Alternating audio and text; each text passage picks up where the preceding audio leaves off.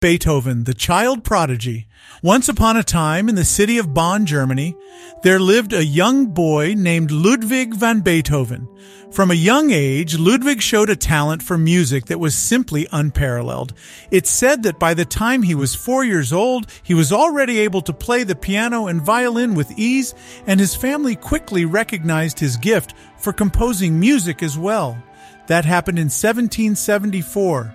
Ludwig's father, Johann van Beethoven, was a professional singer and musician, and he saw in his son a prodigy in the making. Johann began to train Ludwig intensively, pushing him to practice for hours each day and putting him on the path towards musical greatness. One of Ludwig's early musical mentors was Christian Gottlob Neff, a German composer and conductor.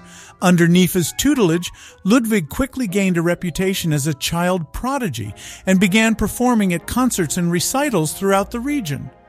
However, Ludwig's musical talent was not limited to just the piano and violin. He was also a skilled organist and began composing music that was groundbreaking for its time. His early work showed maturity and mastery of musical form that was usually only found in musicians with years of experience.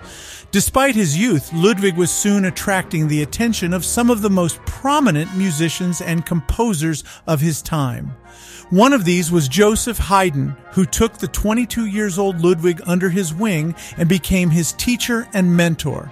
The mentorship between Beethoven and Haydn took place in Vienna, the heart of classical music, and lasted for several years. For Beethoven, that was a big deal since Haydn was at the height of his fame and considered one of the greatest composers of his generation. Haydn was indeed an ideal mentor for the young Beethoven. He taught him the ins and outs of composition, from the structure of a piece to the nuances of orchestration. Haydn encouraged Beethoven to be bold in his ideas and to take risks, and he pushed him to constantly improve and refine his craft. With Haydn's guidance, Beethoven was able to take his music to new heights, creating some of his greatest works during this time.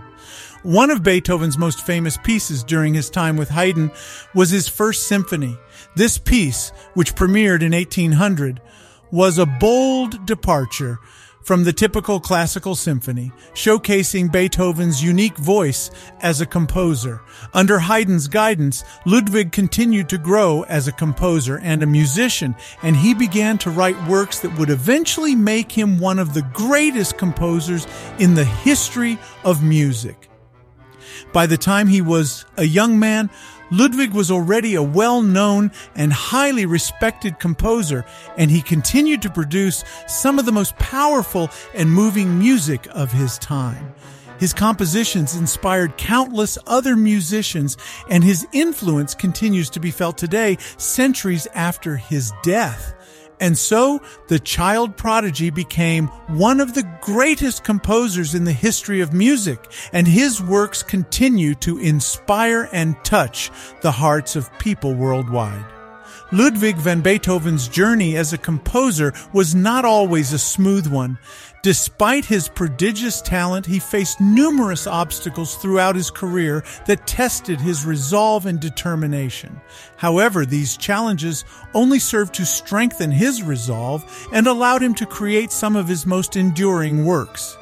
Beethoven also faced financial difficulties throughout his life. Despite his success as a composer, he was not well compensated for his work, and he struggled to make ends meet. He was also a caring guardian for his younger brother and nephew, which added to his financial burden. But this is another story.